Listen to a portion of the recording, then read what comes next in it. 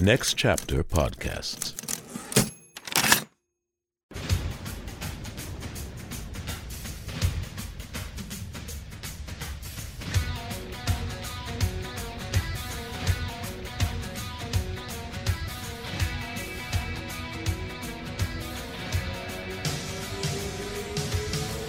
I love this song so much. It's Rocket by Def Leppard from their 1987 album Hysteria. It's also number 464 out of 500 on the 500 with Josh Adam Myers. And guess what?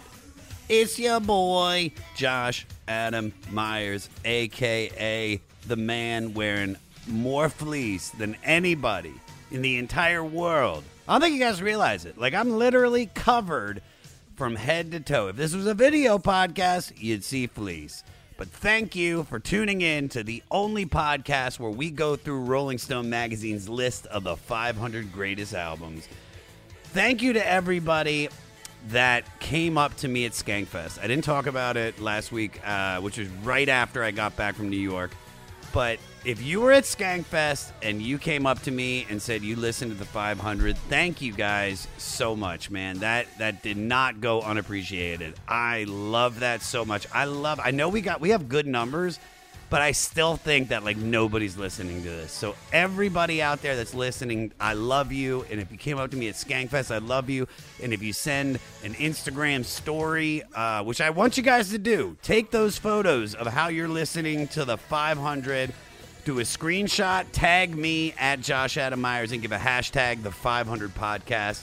We're trying to get the word out, and I need your help, everybody. If you listen to the show and you're following along, fucking do something. If you guys want to catch the 500 live, I can finally talk about it. We're doing a live recording of the 500 at Montreal just for laughs. That's right. It's Canada, so get your passports ready. July 25th, we're doing it in the Ovation Room of the Hyatt. Biggest comedy festival in the world. Live 500 recording. I want to see you guys there. Today in music for July 10th. Here we go. In 2016, Aerosmith lead guitarist Joe Perry suffers a cardiac arrest while performing with Alice Cooper and Johnny Depp, fellow members of the supergroup The Hollywood Vampires, in Coney Island in Brooklyn, New York. The 65-year-old is rushed to Coney Island Hospital, where he's listed in stable condition. I don't know if you guys have heard the same rumors that I have, but that motherfucker finished the set. While having a heart attack, he fucking kept ripping. Duff McKagan of Guns N' Roses, I think his liver burst during a show, for the Use Your Illusion tour, and they finished. That's why rock stars are badass. They fucking finish what they started, and then they go to the hospital to take care of themselves. I love you, Joe. It's so cool that Dana Gould was a student of your mom's. And if you listen to the Dana Gould episode, you know that. All right, guys, a little bit about the record. Fun fact, this almost didn't get made. It was 1984, and Def Leppard was preparing a follow-up to the previous year's Pyromania, which was a huge hit record that made them MTV stars. They assembled the same hit team, and this time, the plan was to go even bigger. I don't know how you get bigger than Pyromania. It was called Animal Instinct at first, and it was to be their third album that the band worked on with producer Mutt Lange, who had previously produced such huge records such as Highway to Hell, Back in Black, For Those About to Rock, Foreigners 4, and The Cars' Heartbreak City. However, Mutt dropped out after pre-production, citing exhaustion. The band then started working with Jim Steinman, who had written hit songs for Meatloaf, Air Supply, and Bonnie Tyler. But that didn't work out, so they had to buy him out of his contract. Then the band decided to produce it themselves with Mutt's engineer, Nigel Green. 2 weeks later, they were unhappy and ready to abort those recordings as well, when on December 31st, 1984, drummer Rick Allen got in a horrible, near-fatal car accident, losing his arm. The band went on hiatus. I don't know how you keep going after that, but they did. 6 weeks after his accident, with sheer determination and specially designed electronic drum kick pedals, Rick was back with Def Leppard working on the record. And then things really picked up. when Mutt Lange returned a year later to produce. By that time, Rick had gotten up to speed with his new drum kit. Mutt, who co-wrote every song on this record, looked at Michael Jackson's Thriller, which had kept their album Pyromania from the top of the charts, and asked why a hard rock band couldn't have a record with 6 singles. So he set out to do exactly that. It took 3 years. 3 fucking years? Good God. And with the cost of everything that went into the record and everything that didn't even make it to the record, it would take $5 million just to break even. Well, guess what, motherfucker? Def Leppard came through and sold 25 million records with 7 singles released from it. Hysteria is a hard rock juggernaut. And guess what? I've got 3 comedic juggernauts. Big J. Oakerson from The Degenerates on Netflix, The Bonfire on Sirius XM and Legion of Skanks, and the Sklar brothers from Dumb People Town podcast to their special Hipster Ghost on Stars. They are 3 of the funniest people I know. And this is a special episode because we recorded it live at the Moon Tower Comedy Festival in Austin. If you've never been to Moon Tower, go. Huge thanks to everybody that works at Moon Tower. I love you guys so much. You guys made this year's festival, and every year that I do it, one of my favorites. Don't forget to listen to the end of the podcast where we spotlight a new artist that was directly influenced by Def Leppard. Also, rate, review, and subscribe to the 500. Follow me at Josh Adam Myers on all social media and email the podcast at 500podcast@gmail.com. For all things 500, go to our website, the500podcast.com. Well, guys, nothing left to say, but here we go with number 464 out of 500 with Hysteria by Def Leppard, live from the Moon Tower Comedy Festival.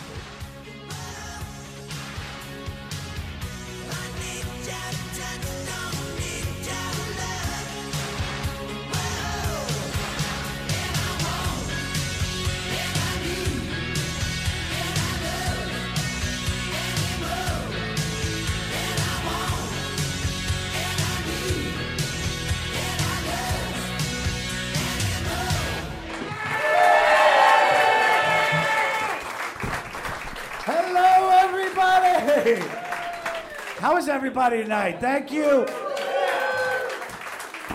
for coming out to the first ever live recording of the 500. Thank you. I am Josh Adam Myers. I am the King of Fleece. And this means so much to me that you guys came out. Obviously, everything else going on right now was sold out, so you made it here. And I appreciate that. How many of you guys in here are part of the Fleece Army? Great. All right. 2 people. All right, so, and how many of you have no idea what this is and what you're about to experience? So you have no idea what the record is or anything? Could anybody tell by the music playing? All right, so before we get into the record then, I want to bring out my guests, okay? So guys, make a big round of applause for Big J. Oakerson and Randy and Jason Sklar! Come on out!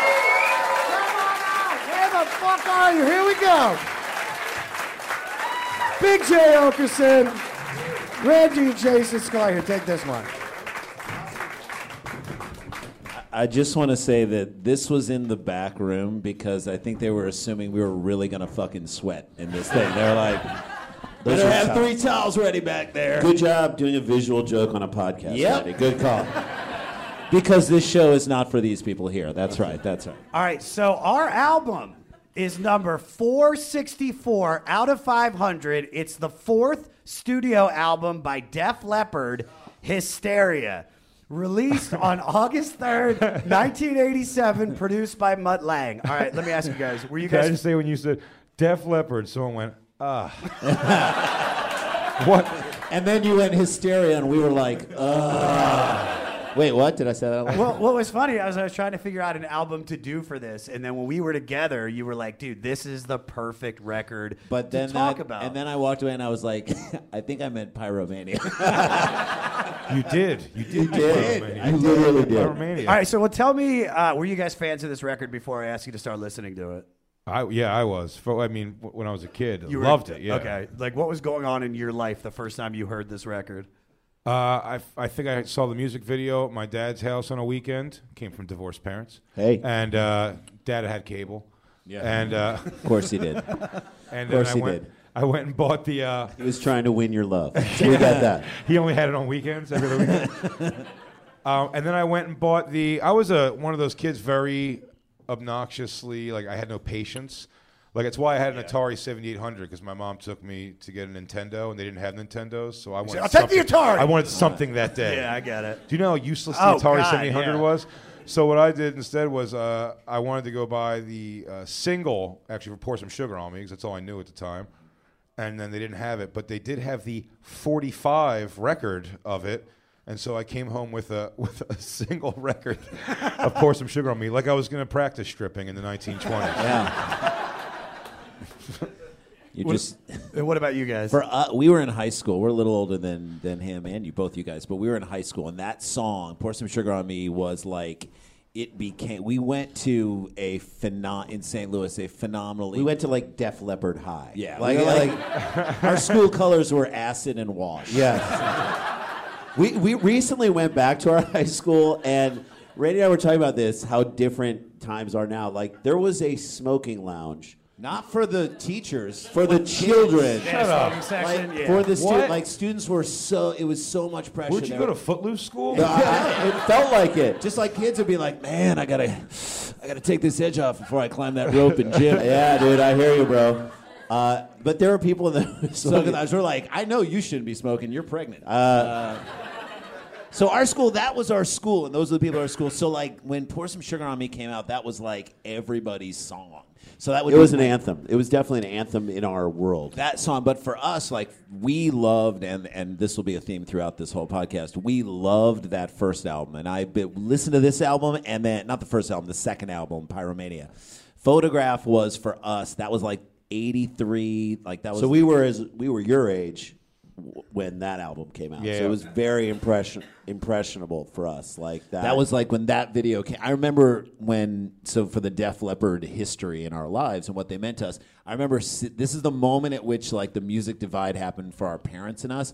I remember they were on like they showed the video on like American Bandstand, and we were up in our parents' bedroom and watching the TV in their bedroom, and we were like, this song is amazing. Look at this song. Photograph was incredible, and the video was really cool. We're like, this is our favorite song. I just remember our parents being like, yeah, it was good. They don't get. That was funny. The same year, that was a big year for music. That was Appetite for Destruction too. That's right. Came out that year, and that was the first. It is funny that I took my mom and step-pop to see Guns N' Roses this year, because that was the music, the first album. And this were the first kind of albums that I bought where I was like, oh, this is my music. Like, this isn't what my parents are listening to, and I'm just hearing it also. Yeah. And I was 10 years old, so it was perfect. So I can remember, you talked about Appetite for Destruction. I can remember the exact moment I heard that record. Mm-hmm. This record, Pour Some Sugar on Me, just probably like... I think I was such a Guns N' Roses fan that I kind of made fun of Def Leppard. Sure. Just, it has that complete sound of just, like, it's good. But listening to it now, like, I understand why it's on this list. What are your thoughts on this record now? It's like music made to, like, climb a pole to. Right. Yeah. It is definitely music made to climb a pole. With too. one arm. With one arm. With one arm. Yeah, that's right. So the story of this record is this record took 3 years to make. You guys mentioned Pyromania. They were working with Mutt Lange, who went on to do stuff with, what's her name? Shania Twain, thank you. Shania Twain's husband. They wanted to make basically a heavy metal thriller. So what they decided to do was work with Mutt Lange. So they invited a bunch of kids over. They invited... But as you guys mentioned something right before this album came out. The drummer, what is his name? I want to say Rick Allen. Rick Allen got into a car accident on New Year's Eve and lost his arm. And the band was going to replace him, but then he taught himself how to play the drums with his feet and his other arm. Funny, which is amazing. Which is amazing. And just the idea that they were like, no, we're not going to kick you out. We're going to keep working with you. Funny fact about him, though, he was married to his former wife, Stacy, from 91 to 2000. She had 3 arms. Yeah. But it's like a Total Recall scenario. But in 1995, Allen was arrested for spousal abuse. Yeah. Man, she had a bad guard. I mean, I want to say he probably kicked her. But that's not funny. It's like the person who gets run over by a jazzy at Walmart. And You could have gotten out of the way. You could have gotten out of the way. Probably should have been able to outrun it. No, that is amazing. Like, I wonder for real, and I'm asking this as because we're not musicians, but as a drummer with one arm, is he still better than Ringo? Like, for real? No Don't way. shit on no Ringo, way. dude. I'm not. Ringo's the incredible. best. Ringo's the best. All right, so this album had 7 singles on it that all placed in the top 10. It sold over 25 million records. It's probably one of the biggest heavy metal records of all time. What are your thoughts on it now? Now that I've asked you guys to listen to it years later. You recently listened to it, right? Yeah, Jerry? I thumbed through it again. It's look, I think Hysteria is a good song. Sklar Brothers? That's it. I mean, to me, it felt like, and you go back, and I want to go back to Pyromania, but you listen to Pyromania, it has a foot in the 70s. Like, it really is like hard rock, and the instruments were hard rock, and I feel like during this time, they're like, okay, let's buy all the 80s instruments we can. Like no drum could be in the shape of a circle. It all has to be a hexagon. Yeah. You're like, and so it just, I feel like the instrumentation sounds very out of date. Like there's nothing long lasting in this. Synthy. It's real synthy. Real synthy. It's tinny. And the gang vocals, man. I mean, they are like, let's amp this up all over the place. And I feel like they were like, that did well for us. Let's do more of that. It almost felt Like the 64 tracks of voice. yeah. let's get everyone on this. And I feel like that. It felt less like a breakout record, and it felt more like let's build on this past success, do more of what we were doing that was successful. Well, this isn't a heavy metal record. I mean, not. this is a pop record. I mean, if you listen to this doesn't sound anything But Josh, like that's- anything that was coming out during that time. You're trying to compare it especially to Appetite for Destruction, which is a full-blown rock and roll record. I mean, this is... But this Appetite- could be a Michael Jackson record. So we were freshmen in high school when both these came out. Appetite for Destruction felt dangerous. You listen to that and you were like, we're doing something now that like maybe we shouldn't be doing. Like, there Or was you're listening to danger. it and you're like, what the fuck? They're doing a guitar solo at the beginning of the song, and then they're going to do another one later. This was like, let's gang vocal this and just slow drums, you know. Also, I was able to, like Guns N' Roses, I could do jeans and a T-shirt, but this is very true. Did I tell you this? I may have told you this. I just want to know where this is going. When the video came out, that's what drew everybody in for Pour Some Sugar on Me. It's a concert video-ish. And Joe Elliott is wearing the shredded up jeans, which was the first time I saw that. I thought it was the coolest thing ever. So I took my... Oh, you definitely did that, My dude. husky jeans. You cut them all up. Here's the thing. I didn't know that's a whole process. Right. Yeah. And what I just did was just took a scissor shot every couple inches and then put them on. And I went up, and my grandmother laughed at me. And she didn't look like I got stung by 1,000 bees because every couple inches a little just fat bubble of skin was poking out of the thing. No fringe, no nothing. It just looked like I attacked my jeans with scissors. Some holes. Hey, it's Kaylee Cuoco for Priceline. Ready to go to your happy place for a happy price? Well, why didn't you say so? Just download the Priceline app right now and save up to 60% on hotels. So whether it's Cousin Kevin's Kazoo Concert in Kansas City, go Kevin, or Becky's Bachelorette Bash in Bermuda, you never have to miss a trip ever again. So download the Priceline app today. Your savings are waiting. Go to your happy place for a happy price. Go to your happy price, Priceline. Hey there, I am Johnny Christ from Avenged Sevenfold, and I've got a podcast called Drinks with Johnny you're going to want to check out. I sit down with a bunch of different people from all different walks of life, from professional wrestlers to actors, comedians, fighters, musicians, everything in between. I'm just looking to make some friends and have a good time doing it. So if that sounds like something you're into, go check out Drinks with Johnny, streaming everywhere now. How many of you guys in the audience know this record, by the way? How many of you like Def Leppard? All right, so we're going to play some clips of this record, and then we're going to talk about it track by track. I actually, I don't want to shit on it because I did enjoy this. The songs that were hits were fucking Absolutely great. They were pop songs. What I was trying to tell you before is that this was the music of that time. This was pop music. Like, pop music was merging with heavy metal at that time. That's what was being played on MTV. That's what was being played on pop radio stations on the radio. We're so used to now, like, having several layers of hip hop and R&B being pop music that we forget that in the mid to late 80s, There's no current. Yeah, Bon Jovi was pop music. Right. It There wasn't- is no current straight up rock and roll bands that are getting radio play. No right radio, now. none. Zero Anymore, on- no. Not on popular radio. So, like, if you were to go through the. like, Imagine Dragons would be the closest to a band that would be. I mean, they are the Def Leppard of their time. They are 100. I was going to say that, dude. They are 100% the Def Leppard because it's all formulaic. It's the same song It's a over lot and of over. gang vocals. What is great about this record is that even though they have the same similar sound, every song is its own like pop entity. Do you know Yes. what I mean? Yes. They have the ballad, they have their political song. And then everything that else is Pour about Some fucking. Sugar? Everything else is about fucking. Yeah. But it's like they did have some depth to it. All right, let's dive into the record. Peter, play a little bit of the first song, Woman, for me, okay?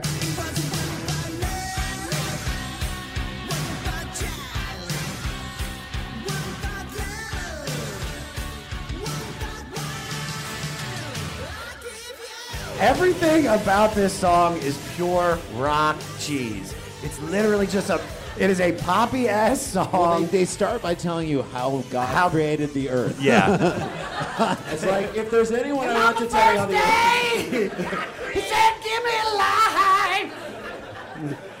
And then he rested. You know he rested. I was like, just skip ahead to the apple part. You know what I mean? I recommend each and every one of you guys listen to this record. It is so enjoyable. It really is. The beginning, the God created opening verse, the garden and lust second verse, and then throughout it, during the bridge, it's skin on skin. I mean, a whole lot of fire, a little bit of ice, and then at the end, they just describe the different body parts of women. Legs, thighs, hair, Which just could have been. kneecaps. Coccyx, trachea. Utero. So, all right. So this That could have been just them ordering chicken. guys, give me a breast. Extra crispy. Skin on skin. This song, this was the first single. This was the first single that was released off Hysteria in America and in Canada, and initially it was actually disappointing. It had a $5 million record deficit hanging over the band's head when this came out, and the record company was freaking out because they thought it was about to bomb. So let me ask you guys this. What's the most you've been on the hook to somebody?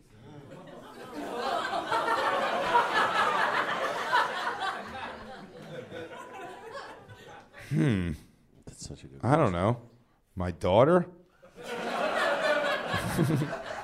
I've got 2 more years where I think legally I got to make sure that works out. I'm gonna go ahead and say the same answer. Jay's daughter. Yeah. She's taxing all of us. She's got us on the hook. She's blowing it up.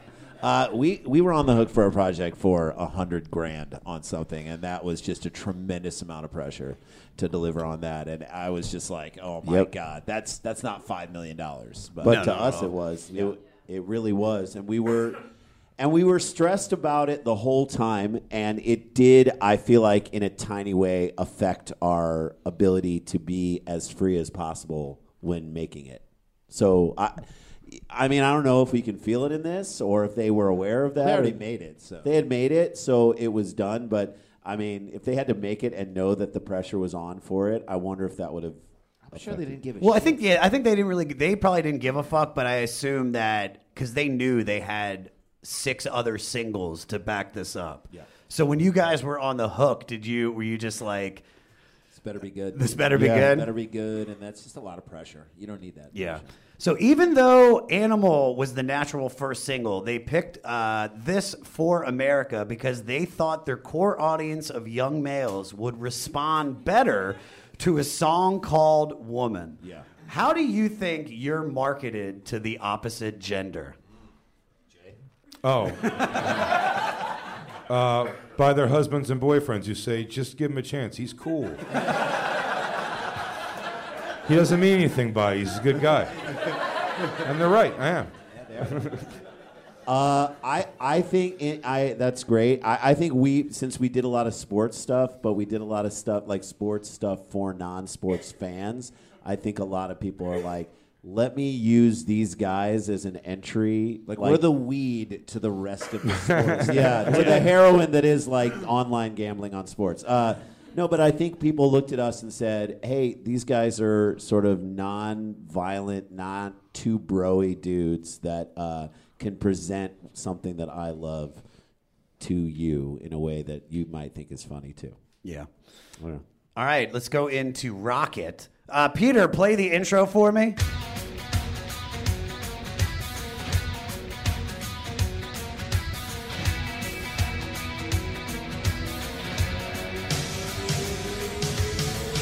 This song is perfect to me. Even like the 2 minutes of shitty noise instrumental in the center of it, it's just fantastic. What's funny? Why do you feel that way?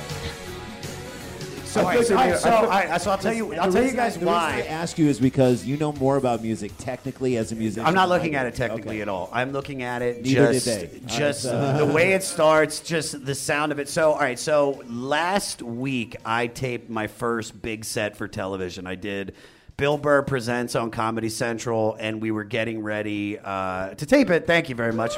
Thank you. Wow. That was a delayed clap, guys. Wow. Really felt a little forced. We all couldn't believe you were laying it out there like that.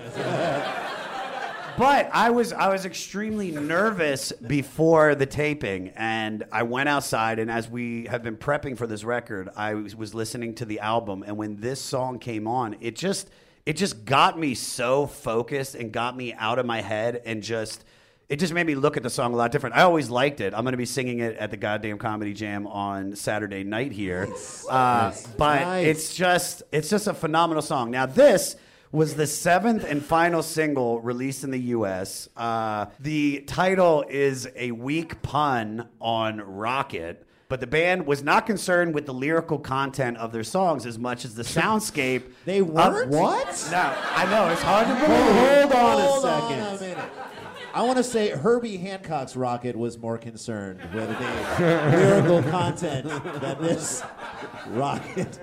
It's a fun But- instrumental song. Cool fact about this song, though, the unique sound that they used was from the drums on this song was sampled from the Royal Burundi Drummers, a percussion ensemble from Africa that had traditionally performed for the Tutsu Kings. Who is someone that influenced you that your audience would not expect? The Royal Burundi Drummers. I see that in your comedy. There's a 100%. percussion to the way There's you... a pace. Who's someone who influenced me that somebody would? I don't know. My daughter? Jesus, is that every? No. Stop. I mean, first of all, Let's go the fuck other you, direction. because I was going to say that. Who? I mean, for us, it's. I don't know if people would probably. This maybe is obvious, but I've gone back and I've been reading the Beastie Boys book right now. Yeah. People are like, who are your influences in comedy? And I would say we listen to so much of their stuff, like in the '80s and whatnot, that like their style of delivery influenced No, I see that. the way we deliver our comedy Yes. so much so. And in going back and reading that book right now, I'm reminded of how fucking great they were. And just how, like, just in delivery. Like, they're not comedians. They were funny, but they were musicians, and they influenced the way we do what we do. Yeah, I'm actually the Bloodhound Gang of comedy. So, I actually could see that perfectly with the way that you guys kind of one starts the joke, the other one finishes it. It's definitely 100% influenced by the Beastie Boys. Oh, yeah. Do you have a different answer? Is still Yeah. Bill Cosby, but just his personal life. Yeah, not comedically. The work he did at Temple was unbelievable. I will say that. One of the things I did love about this song is this is just a homage to all of the different artists that Def Leppard grew up listening to. You have the line "Satellite of Love," which I had no idea that's what they were saying was "Satellite of Love." I had no idea. Does anybody ever really know the words to songs? No. Yeah, we Josh, all just sing you don't. it phonetically. But they give that's actually taken from Lou Reed. They had references to Elton John, David Bowie, Rolling Stones, the Beatles, Chuck Berry, and Queen, who were all hugely influential on Def Leppard. And then also, during the instrumental break, they say a bunch of the Def Leppard songs backwards. So do you guys spend a lot of time looking back on the past? What the how the fuck? It's a great I thought you were question. going to ask us if we knew what the words were backwards. It goes, it's their own title spelled backwards. Do you think you could build a home? No. I'm glad you asked that, and I knew you were going to ask that. Raw materials in front of you. saw Could you you. put together a house? Absolutely not. Until I heard that song, I would say no, but now I think you got to... Songs backwards. I would you guys start believe in from God? It's a good...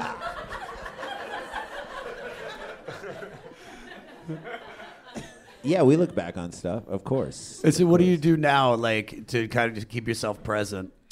I mean, I think comedy as a stand-up comedy specifically, you always have to be moving forward. Like, we come to Austin every year with this thing, and then we come in the fall as well. And I feel like for the people that come out to see us, you're like, we got to bring new stuff. Like, you got to constantly be developing new material and constantly be moving forward. But it is fun sometimes to go back and look at stuff that you've done, like even from a long time ago that you forgot about. And just because you might be like, oh, we're not doing that anymore, and I loved that we used to do that. Not even that bit, but I loved our interaction. I loved our energy. Let's bring that into here. I think it's a good thing to do that. I can say, even in the context of comedy, I remember when we started in New York. This is in the mid '90s. We were lucky enough to get stage time, I think, before we were ready to have that stage. I think all comedians probably hit that moment where you're like, someone says, "Do you have 15 minutes?" And you're like, "Yeah," and you have 7, right? And I just remember there were times where we just every night did not know how it was going to go when we stepped out there on stage. And I remember we would look at each other backstage and we would just be like, well, this is it, man. This is living life to its fullest. This is all we can do is just, this is going to be more, because no other job, comedy, other than comedy, I think, well, maybe another couple other jobs. Maybe the guys, the Wallinda brothers who walk on the wire. But comedy's a little more dangerous. But I think that is the job that no matter how good you've gotten at it and no matter how many years you've done it, you could fail any time that you get out there for whatever reason. And so there is that moment, and we talked about that before we sort of believed in our material, where we would just be like, we have to go do this now, and it might not be good. And I think about that feeling a lot before we go on stage now when I'm happy with what we're doing. All right. The next song is Animal. Peter, play the intro for me.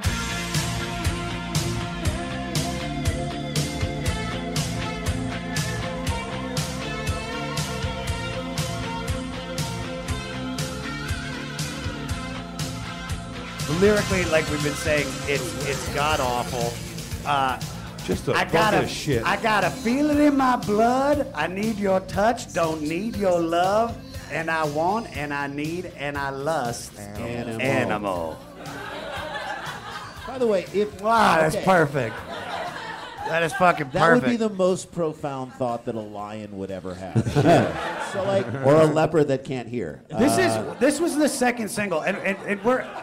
Hey, Def Leppard. All right, we got it. They got it. All right. These are lyrics that can only come out of the brain that's wrapped around with that crazy mullet that he had at that time. Yeah. Oh, he had a stellar mullet, down dude. the back. Peter, do you have the chorus? Play the chorus, because the chorus of this song is perfect, regardless if the lyrics sucked. Play the chorus, Peter.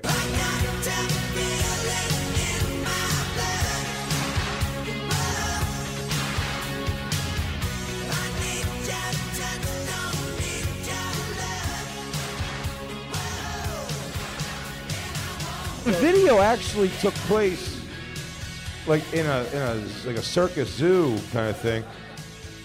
Is he actually trying to fucking act? Like, I don't understand the thing. Like, it's really... He's not trying to love it. We know that. Yeah. But he wants to touch it. He wants to touch it, definitely. This is the original Blackfish. So, hey. That was good. It's the best Beavis and Butthead ever, though, I thought. About this. It was about this song. song. They were watching this Yes. video, yeah. lyrically, like we said, this is about seething animal lust. Yeah. Do you feel like you're... When was the last time you were in therapy? What's going on with South Africa right now? Do you feel like you're at an age where that animal lust is behind you? No. Wait, my lust for an animal? No. Or animal-like lust? Animal-like lust. No. Why would that be gone? What are we, 80? Do you not feel animal lust anymore? You do. You know what's funny? This is actually the longest I've ever gone without having sex. It's probably 8 months. Wow. Way to lay that out. Which is a long time. I mean, it's. But here's the deal: is that You think your load's gonna have like a part on top, like when you don't use glue for a while? It's gonna be thick. You're going to have to pop It's off. gonna be thick. Yeah, okay. I know it. It's going to have it's like not that. redacted parts of the Mueller report in it. But the thing is that I've hooked up. I've already done that. I've already hooked up with a lot of girls when I was younger. It's like I want to get married. I want to have a kid. Yeah. I'm at Then that you'll age never have now. sex again. Yeah. I just want to build something, and Sure. so like. Listen, if a girl, I'm attracted to a girl and we're hitting it off and it naturally happens that we're going to hook up, I'm still going to do that. But I'm not out like, looking around like, Dude, I went to Burning Man this year for the first time. And he won't shut up. You guys just don't get it. You don't get it. Tony, you get it. Can you just imagine him just like, Dude, just all Jewy and just with fucking glow sticks? Yeah, dude. You don't get it, man. You just don't understand how it's happening. Just feeling just it, explain dude. this. Because you talk about animalistic passion and what it means for people. Because we're 47, I'm almost at 50. And so I was going to get my hair washed one morning. At a hair washing tent. Just because why not? And we're hanging out and we're waiting to get our hair washed. And they're like, you should talk to the people around you. And so we get into a circle and we're talking. And, in the circle, somebody was like, well, just name one thing about you that's interesting and your name. And somebody said, oh, I'm Brian and I speak 6 languages. That's fantastic, Brian. And this person said, my name is Denise and I have to write the full word I have to pronounce Wednesday in my brain when I see it or else I'm going to misspell it. Then this other guy said, I play 6 instruments. Fine, that's great. The woman next to me who was like 50, she said, I just turned 50. I just lost my job. I'm a virgin and I just got divorced. And I was like, I think being a virgin might have a lot to do with all of it. Yeah. I'd say so. She said, last night, my friend here at the camp that I'm staying at took me to the orgy dome. There's an orgy dome there. Took me to the orgy Isn't dome. that where the Vikings play? Yeah. Okay. Play. She's like, took me to the orgy dome, and she's like, and I fucked everything. And I got up and I was like, you win Burning Man. I win. The number you have reached is 100.7 WMMS. It wasn't just a radio station, it was a lifestyle. Cleveland is a rock and roll city for sure. Get down! The Wrath of the Buzzard. WMMS. Cleveland. The rise and fall of one of the most iconic radio stations in America. Profiles, The Wrath of the Buzzard. PROH Files. Subscribe now wherever you get podcasts. Ever wonder what a punch from Elton John feels like? Or how you'd cope with having turned down the chance to be in Nirvana? Or what signal Keith Richards gives when he wants you to get the hell out of his hotel room? Fans of Too Much Effing Perspective don't have to wonder, because they've heard these exact stories and a jillion others on our podcast. I'm Alex Hoffman, former tour manager for Radiohead. And I'm musician and comedy writer Alan Keller.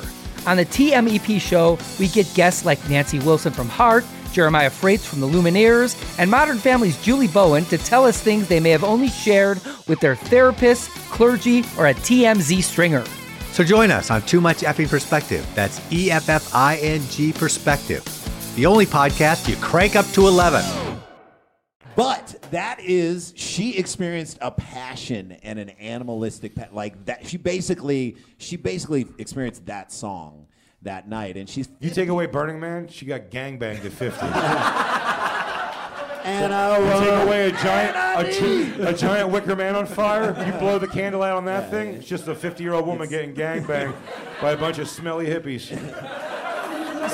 Let's go back to the guy who cast to spell a D in Wednesday. Yeah, that was a real ramp up from that guy. Yeah. I was like, wow. She goes, I have a third nipple. Oh, cool. That's fucking sucked off 12 dudes.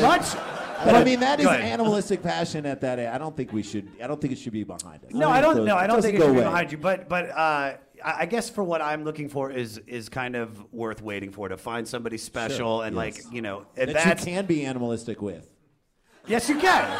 But also, speaking of that, we're talking about waiting. This song was written actually 5 years before they released it, so they waited on this song and had no idea. This song feels the most like a song. It feels like something off of Pyromania. Exactly. That's why we gravitated towards. So, and this is one of their biggest hits. Yeah. What success in your life was worth waiting for? I mean, I would say for us, we were lucky enough to do a TV show when we were 25 years old on MTV, Apartment 2F, and I love that show, and no one knows about that show. We had fun with it. It was on for one season, but we were definitely not ready for it.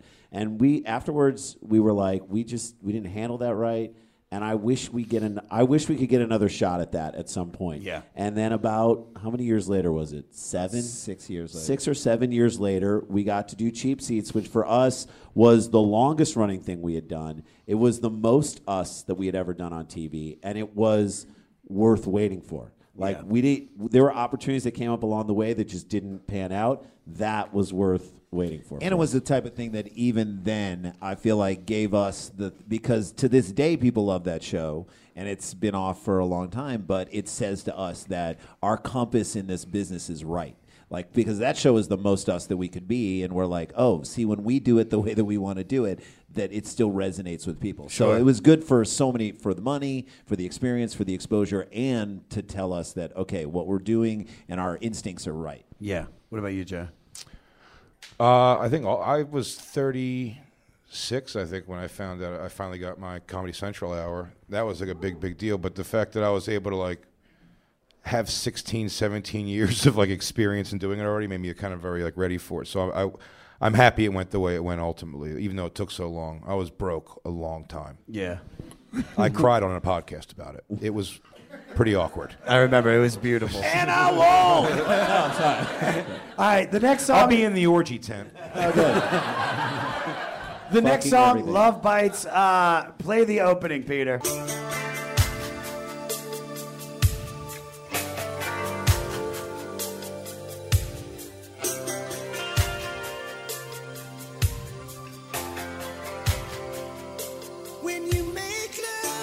This is one of the sexiest songs I've ever heard in my life. This is a classic hard rock power ballad, and it's all Mutt Lange. This was supposed to be a country song that he had written, but when he started working with Def Leppard, they formulated into this.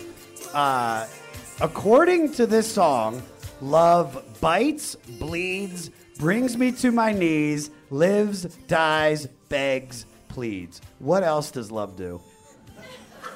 Wow. I guess farts in front of each other. Here's what love. Here's what love does. Hold your hair while you puke. That's right.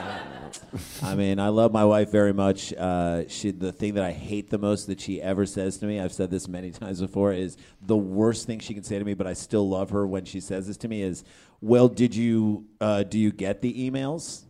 And I'm like, yeah, I fucking get the emails, okay? Doesn't even matter what it is for, but that's what love asks you if you get the emails. Yeah, love lets you fight with someone and then forgive them. Yep. I mean, that's what it is. Yeah. At the core, love survives the bad shit. All right, but this is also about, it makes you bleed, it makes you bite. So What's the worst lovemaking related injury you ever got? I used to have a joke about it. I was from behind, never undid my belt, on a bed, doggy style. When Is this the one where the guy was looking in through the window? No. That's a different one. No. It's a different one. I was getting ready to finish, and then my body went weird, and I'm top heavy, and I fell off the bed and tried to catch myself on the ground, but my feet and pants were still up on the bed, and I came on myself. So the real injury was to ego. Ego. I don't think you can come back from that. Holy shit. All right, well, do you guys have anything you want to add, or just want to jump into I don't think you can beat that. You can't. The next song is one that all of you know. Peter, just play the intro to this song, dude. Step inside, walk this way, you and me, babe. Hey, hey.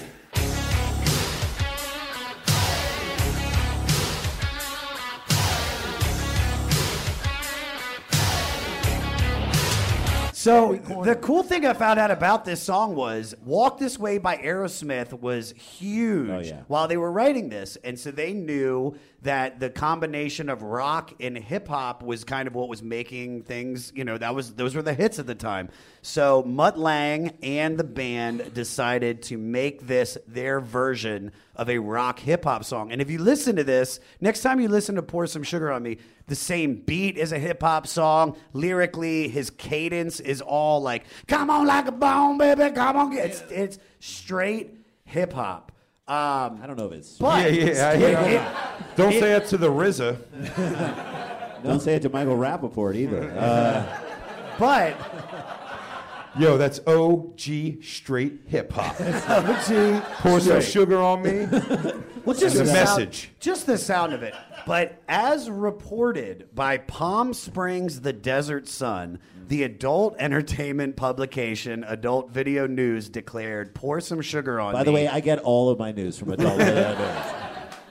They declared Pour Some Sugar on Me the all-time #1 song used by strippers during their set in all time. So Do they call it a set? Well, no, that's what it is. It is a set. But being that this is the #1 stripper song of all time, what would your stripper names be, and what 2 songs would your set compose of? Oh, you want me to go? Yeah, sure. Sure. I always got my porn name, Brandy Brockton, and it's my first pet and First Street. Mm-hmm. And then the songs I would do, Marilyn Manson's Personal Jesus. I thought about this. Yeah. And More Human Than a Human. There's going to be a lot of cum and some loose pants in that audience. I'm going to go knee right below the shaft. A lot of dick and a lot of motion. hair across the face. I think if we were what if we were twin strippers? Ooh. We should be. Oh, you guys would make so much money. North and South Dakota. Didn't we do this? We had an old bit in our act, we did an old bit about strip club DJs about how they had to, because they had the only microphone in the strip club. So they had the dual responsibility of having to bring up the strippers and keep the dicks hard, but at the same time they would also have to announce certain announcements that the strip club would have. You had to do that. So we, Dominique on the main stage, Chastity on the bar, and there's a blue Chrysler Bonneville with its lights on in the parking lot. Please turn it off, but don't turn her off. Come on out to Crazy Legs annual picnic for cystic fibrosis. We got a grease fire going on in the kitchen and some hot tamales on stage. I think I would want to try and I would take it and make it fun. I would try and be funny. I think we'd be like Tigris and Euphrates or something like that. Two raging rivers of sexuality. And I would want From the Fertile Crescent of Mesopotamia. I feel like there was a lot. I would love to strip to a Bell and Sebastian song and just depress the shit out of everybody. Just do Women's Realm and just that'd be so good. Or a Morrissey song. Yeah, you guys would do the boy with the thorn in his side. The boy with the thorn in his side. There I should have thought lies a about this more. hatred. All right. I went full on sexy. I should have said like T for the Tiller Man or something. that would've been great. I want to ask this too, but I don't know if this question is worth asking. But what is the strangest thing you've had poured on you? I know the answer. What is Your it? cum. It's your cum. Your cum on you. By you. You'd think that was the strangest, wouldn't you? The girl I lost my virginity to, she ended up going to my senior prom with me, and she was more experienced. She was 22, I was 17. She was more What? experienced than I was. Yeah, That's it was weird. against the law. Was she a teacher? molested.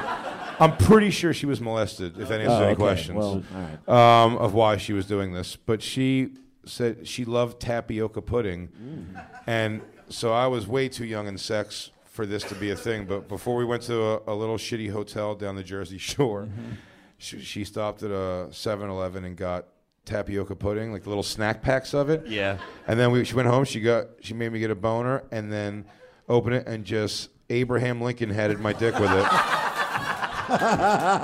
Which the heat of my dick and energy made the pudding just turn to sticky mush. And then, you know how hard it is to get tapiocas out of your bush, dude? It ain't easy. You got to comb it out like lice. Oh, geez. She Abraham Lincoln the top of your dick, and then you John Wilkes Booth shot all over the place. I love you. Put it right in the back of her head. I love you. All right. You emancipated her proclamation.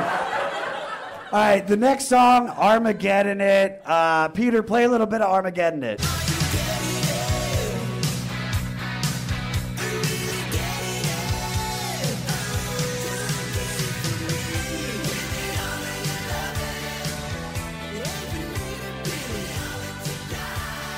This was basically them combining T-Rex with Eddie Cochran's backing vocals. They took a bunch of different songs and they kind of mushed them together. Because they all sound like T-Rex in any. Yes, it does. Listen, dude, if we had more time, I'd say play the song. Okay. Trust me. Dude, I've listened to this album 40 times to get ready for this. That's more than the people who mixed it. Probably.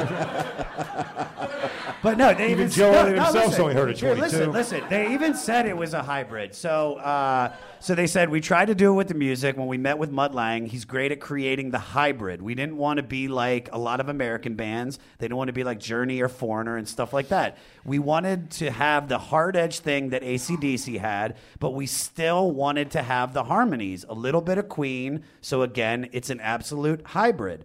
What would your agents say you are a cross between? How would they pitch you? Dice Clay and Barbra Streisand. We're a cross between whining and complaining. What are we? Like Mark Feuerstein and Elie Wiesel. Who the fuck are they? Only the two most popular moils in east of Los Angeles. Thank you. Mark Feuerstein is an actor who Randy often gets mistaken for, but I never get mistaken for. And who is Jason standing there with Mark Feuerstein? Why is he doing it? And then Elie Wiesel is a Holocaust survivor who wrote the book Night. He's the most Jewy person on the world. All right, God of War. Peter, play a minute 44 of this song.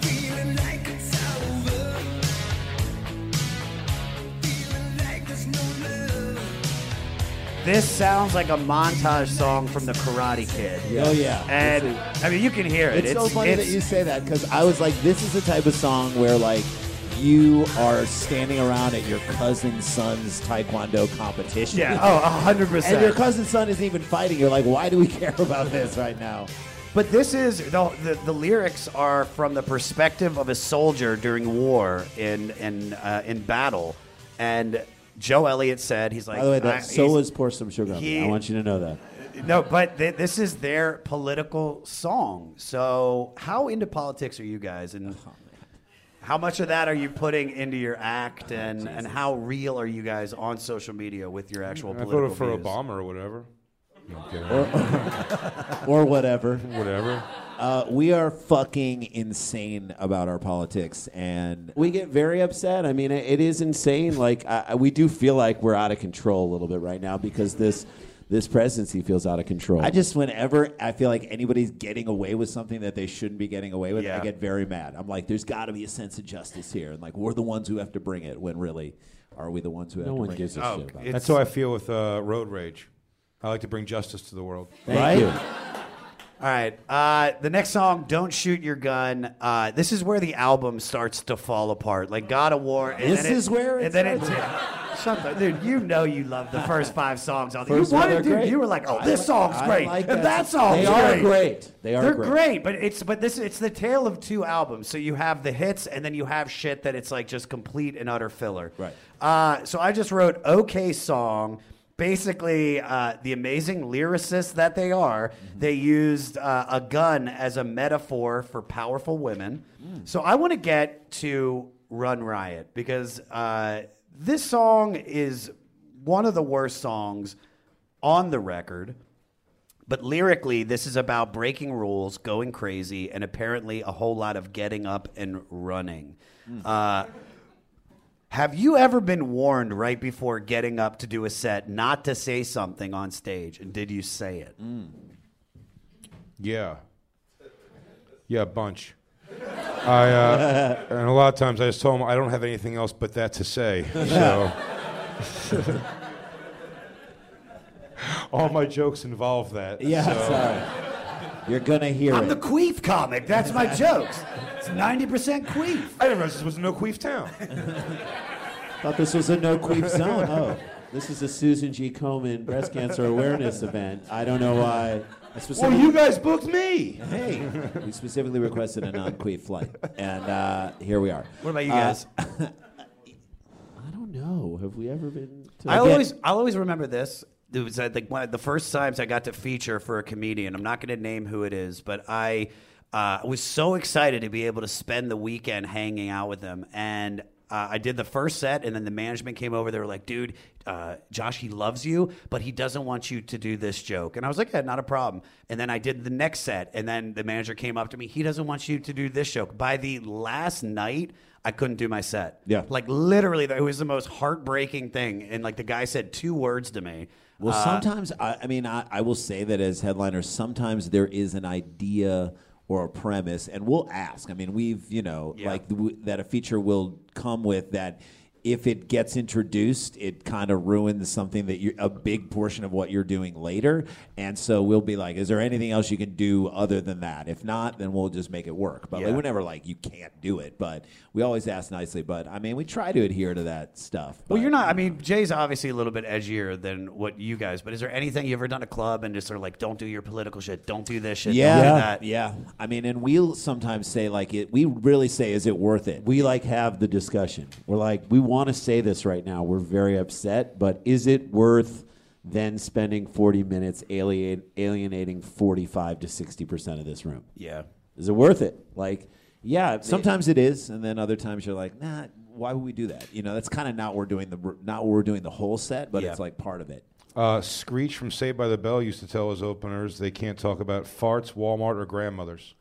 For real? What a weird thing. All right. Hysteria. You guys actually do like this song. This is probably one of the my favorite song on the album. This is your favorite song on the record. Your thoughts? I mean, I do think it is one of the better. It's definitely in that group of songs that's a good song that they put together in this album. But one of the cool things about this, they lifted the melody from Pink Floyd's "Goodbye Blue Sky" from The Wall. Peter, play a little bit of Hysteria for me.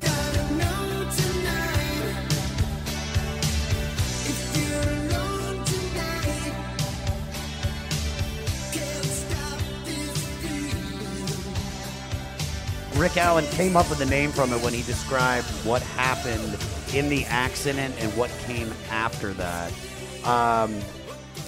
But this song ultimately, once again, is about love. It's about finding spiritual enlightenment. It's not just about sex with a woman.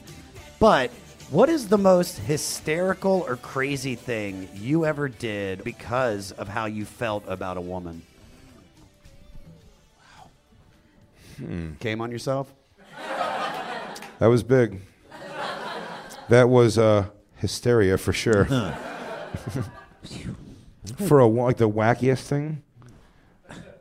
I don't Craziest or hysterical, or just what is the craziest thing you've ever done for a woman? I never knew how. I would always try to get a girl in high school by doing nice things for her and then telling her the mean things other guys said about her, which would just make her more upset. Mm-hmm. Yeah. I'm like, here's flowers. TJ said you were fat, but I think you're beautiful. He thinks I'm fat? No, but I think you're beautiful and I'm fat. What about you guys? What were you? One time, when you... Oh, yeah. There was a girl I liked who... there was a girl who I was very much into for a while, and then I had her at a party, or she came to a party at my house, and we hooked up finally, and it was not good. Not good at all. I mean, it was just like... It was like the definition of petting. Like petting a golden retriever, all right? And so I had liked her for so long, and then we had that interaction, and I thought it was terrible, and she thought it was good. So I worked so hard to get her to come to this party, okay? Yeah. And then it wasn't good. So then I was like, I don't know how to tell this person that it wasn't good because I was putting so much energy into it, and then I just didn't call her, which was not good, not cool. And then several weeks later, there was a softball game going on, like a comic softball game, and she showed up, and I didn't know she was this game.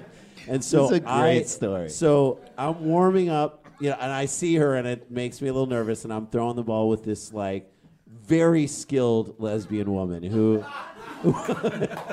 that's important because I felt comfortable enough to really throw it hard and let it go, Yeah. So I'm about third. I'm standing near second base, and she's standing near this woman I'm throwing to near first base, and I let it go. And the second it went out of my hands, okay, I know that this ball's gonna sail, and it sailed. And the only other time I ever felt that is another sidebar to that story was when Randy and I were playing catch, and I threw it in our front yard, and I threw it past him, and it bounced into and it broke the front light of our neighbor's car, and Jason and I just picked up the ball, picked up our gloves, went inside, and then hid down in our basement. Now it should be noted that they were Germans, so yeah, so we were hiding from Germans. They deserved it. And we're like, and the police came. We could see out of the basement. There's like a baseball-shaped hole. And we're hiding in the basement. So fucked. No, it was two twin Judans. I just remember that we didn't come out of the house for 4 days, and then we went back to college, right? Yeah, that was that. So.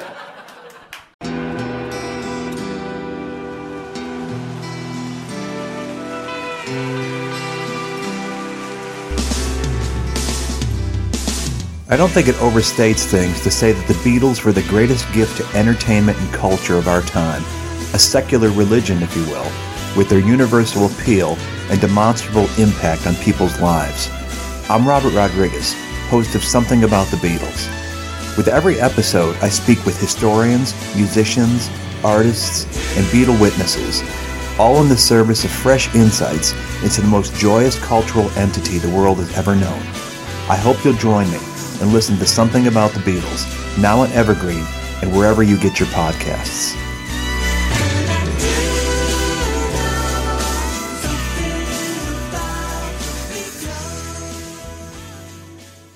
So I let the ball go, and lesbian girls leaping as high as her lesbian legs can let her leap. And it just sailed over, and I kind of did this, and just because I just didn't want to see what it did. And I heard the smack of a ball on skin. And I was like, oh, my God. And I look up, and I hit her. I hit the girl who I hadn't called. And there's a crowd around her, and she's crying, and I run over, and I'm petting her much in the same She likes way. this. She loves the pet, dude. So I'm petting her in the same way. Did you show her the back of your hand first? And I won't! Huff. And I'm petting her, and she looks up at me. And now there's 12 people around, comics, other people, tears in her eyes, and she looks up at me, and it's quiet, and she's like, why didn't you call me? Jesus. And I had to. I do remember the funniest thing I think I ever did.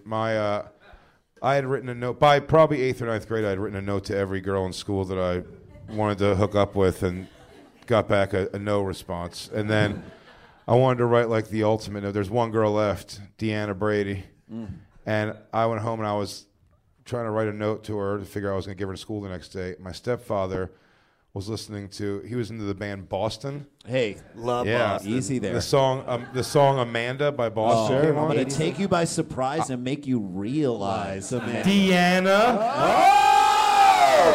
Third stage. I was like, how is she ever going to possibly? She doesn't know Perfect. Boston's music. Nope. Well, it turns out everybody knew that song. And then when I was walking down the hallway waiting for a response, it was all the girls just singing it at me in the hallway. Oh, Yeah. God. They know it, yeah.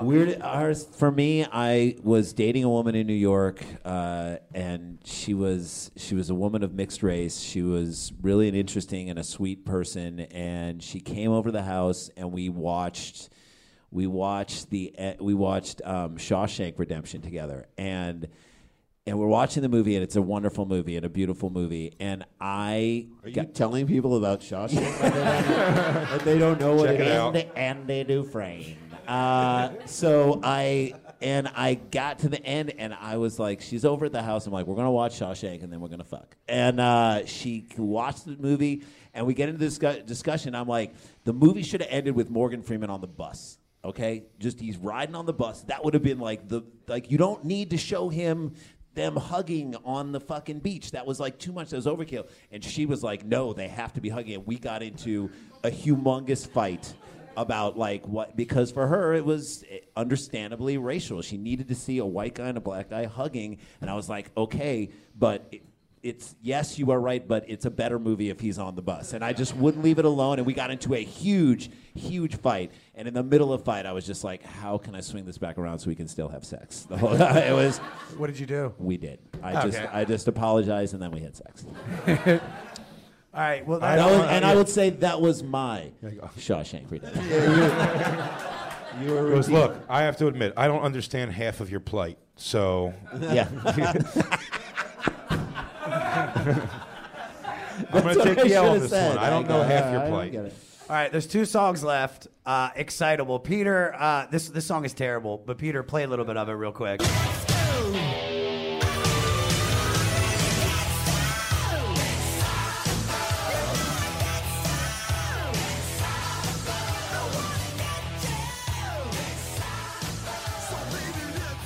They were inspired by what Mick Jagger and Michael Jackson were doing at that time from the song State of Shock. So Def Leppard wanted to make a dance hit, but it's literally just about being excited. What gets you excited these days? What way? However you want to break it down. Oh, time off. It's literally sitting on my fucking couch and doing nothing. He is the most fun hang. It's just he's got the greatest couches.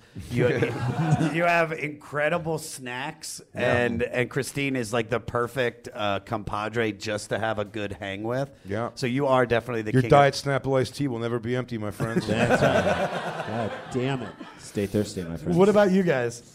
I love, it's so funny because I just love stuff like this festival, coming and seeing other comics that we don't get to see. Yeah. When you get on the road and you're a comedian, you're just, with your own, you're by yourself, or I'm with Randy, which sometimes it is lonelier than being alone. It is. Hanging out together. And so to be in another city with a bunch of people who, New York, we don't get to see, people who we don't get to see sometimes all year until this festival is, I look forward to that. So I get excited for that like 2 months out. And I put a week, there's like a ticker going on. We were talking about this like months before, getting ready to do the jam, doing this, everything. And I was like, I love you. We see you in L.A., Yeah. but we get to hang with you here in a different way. And so this is what I get excited. I mean, for me, it's just hanging. He's right though, but it's just like, especially, for one, we have one song left, but it's like being able to hang out with these 3 comedic geniuses is like such a gift. And it's just so getting ready for this, like you said, the festival, everything. It's just that to be able to have like this friendship with you guys. You have it, dude. It's just so important. What to me. excites me? Did you ask? You were going to ask me? Sure. 2 words. 2 words. Burning Man. You don't get it. None of you get it. You don't get it. I can just imagine you rubbing yourself. Take it off. Take it all off. In the orgy tent. Just on the orgy tent. on You guys Molly. just don't get it. He did some Maui. He did some. You're with the Baltimore accent. Yeah. He did some coke. Yeah, we did some coke. We did some Molly. Did some Maui. He swallowed a couple of L's. Yeah, you guys want to go back to my house and do some fucking Molly? Yeah, Maui. All right, last song on the record, and it kind of goes with what we're saying. It's called Love and Affection. It's not as good as the hits on this record. Peter, play a little bit of this song.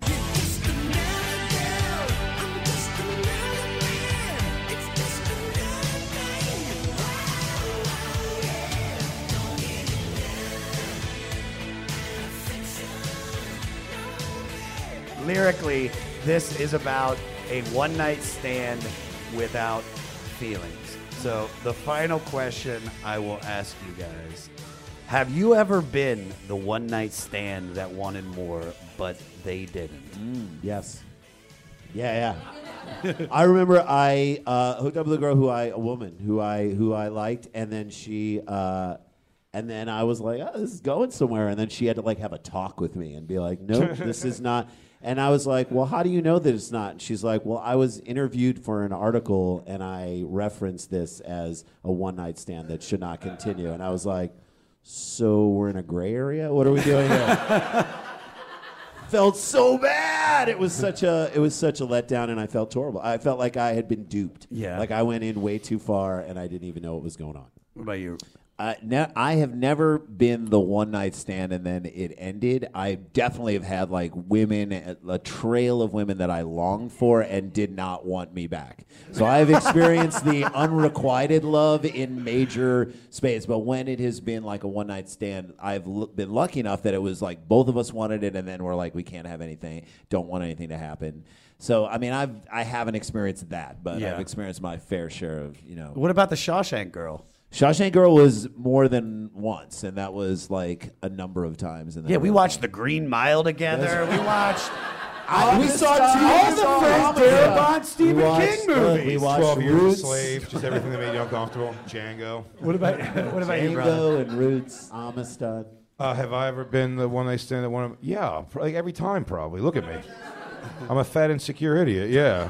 Do you have one? I'm always like, I hate your pussy good, right? Right? At least that before you walk away forever. Tell your friends, eating pussy over here. Do you have one that was like a hard hit to you and your ego? No, not one more than the other, honestly. Just like, yeah, no, all of them. I'm just like, yeah, I just want them like, Wanted Louis to go J. on. Gomez put a good thing on me a long time ago. He goes, you take your love with you wherever you go. I just want to be in a full-blown relationship where right now me and you are together. All right. Just, we're together right now. So before we get out of here, your final thoughts on this record to the crowd. I mean, what you guys think of it, and just what you want to leave after listening to this, or me asking you to listen to it. I will say, in preparing for this and listening to the songs on my own, I didn't like it as much as I just did listening to it while we were doing this podcast. And I think that's because you listened to less of the songs during this period of time. I was doing other shit. It's a great snippet I was album. also listening to a podcast. No, but I was. I think this song was a great. It's a timestamp. This album is a timestamp of that moment. I don't think it transcends the moment. I think it was a great album for the time. It was super popular. It reminds me of being a freshman in high school, and so I have such fond memories of what those songs mean that I love the album for those reasons. The insane music fan in me cannot say the same thing about this. Yeah, I get it. What about you, I Randy? mean, again, I have a hard time not comparing it to Pyromania, which I think is just superior in many ways. But I like Jason, felt like there was a moment when they're playing Animal, and I literally like closed my eyes and went back to Parkway North High School, and we were driving up for a football game with friends, and we were going to go get drunk later, and I was like, this is this was our high school. And Yeah. so in that way, it is a piece of me in that way, but I would never, and I love records so much, I love music so much. You wouldn't buy this? I would never buy it, and if I bought it, I would never put it on. Jay, what do you got? Yeah, it really is like a thank God for Spotify and stuff. And Oh, it's yeah. Well, that's why I'm doing the podcast. It's so easy. It's just to go be right able to it now, type in yeah. that It's and a great and find idea it. for a But podcast. It was huge. The album was huge for me when it came. It was in my my yellow Sony tape Walkman for many weeks in a row, just over and Auto over again, reverse? straight through. Yeah, auto Auto reverse. reverse, And that shit. was the time when I would, especially with the tapes with auto reverse. You never have to take it out. I would just listen to them back and forth over and over again. So it was huge, man. I just remember it's just keep me company in the back of car rides where I was, just in the back seat while parents were up front and shit. So yeah, I love it, man. I really do. It's very nostalgic. And Def Leppard in general, I wish they'd stop touring. They're so old. I actually they're can't be doing cool a anymore. residency in Las Vegas right now. Yeah, I know. You're not supposed to hear these music sang we with a guy in a should- blazer. Would you if I pick a date, we can all do like a jam out there. Like we should go see fucking. I would do that. Here's the thing about Def Leppard. If you look at him today, I would say today, even more so than even their picture on the album, you are left with one question. And I think anybody would look at them would be like, are they German? All right, guys, big round of applause for Randy and Jason Sklar, Big J Oakerson. Thank you guys so much for coming to the 500 live taping. Listen to the album. Listen to it.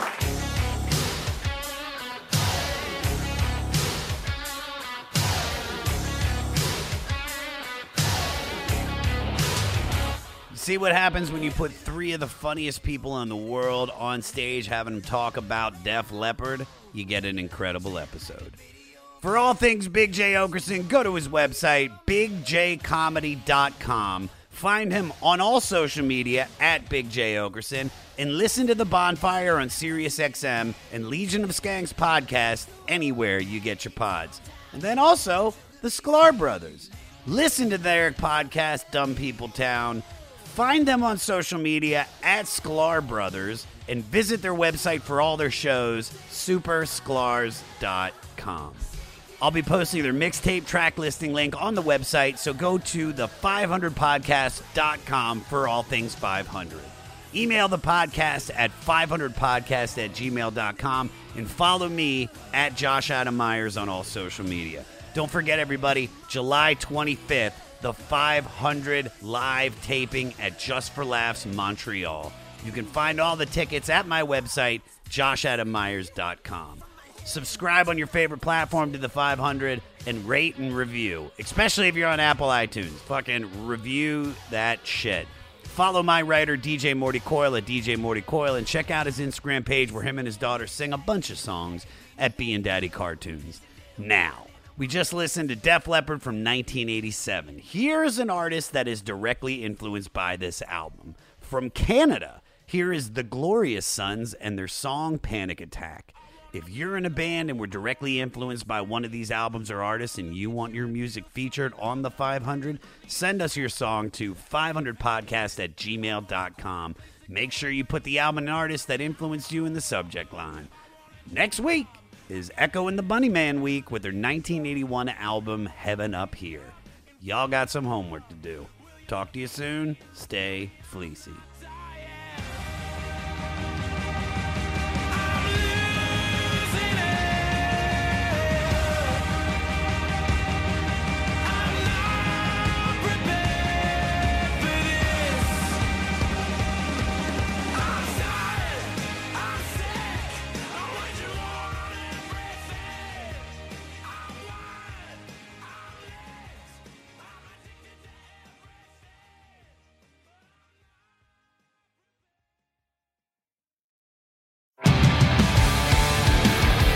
What's up, everybody? I am Finn McKenty, host of the Punk Rock NBA podcast, part of the Sound Talent Media Podcast Network. My podcast is all about doing what you love for a living, and every week I sit down and talk to people who have done exactly that. For example, musicians like Tommy from Between the Buried and Me, Matt from Periphery, Lil Lotus and Shinigami, among many others, photographers, artists, designers, YouTubers like Glenn Fricker and Sarah Dici, and I unpack exactly how they got to where they are today with the goal of helping you do the same. So if that sounds cool, you can listen and subscribe at soundtalentmedia.com, and I'll see you there. This is Krista Makes, guitarist and vocalist for Less Than Jake, and host of Krista Makes a Podcast, a songwriting podcast where every week I'm joined by an amazing guest to break down the writing, recording, and release of one iconic song from their career. In our giant evergreen back catalog of episodes, we've had rock legends such as Dee Snider and Huey Lewis, punk rock favorites like Mark Hoppus, Fat Mike, and Brett Gurewitz, and up-and-coming artists of today such as Liz Stokes of the Beths and Genesis Owusu. We've had guests from all genres and styles of music, and I guarantee that if you peruse our back catalog, you'll see several episodes that'll make you say, man, I gotta hear that. Whether you're a fan of music or a creator of music yourself, you'll take away a whole new appreciation for the songs you know and love. Krista Makes a Podcast is available for free on all the places you could possibly listen to podcasts, and new episodes come out every Monday. Next Chapter Podcasts.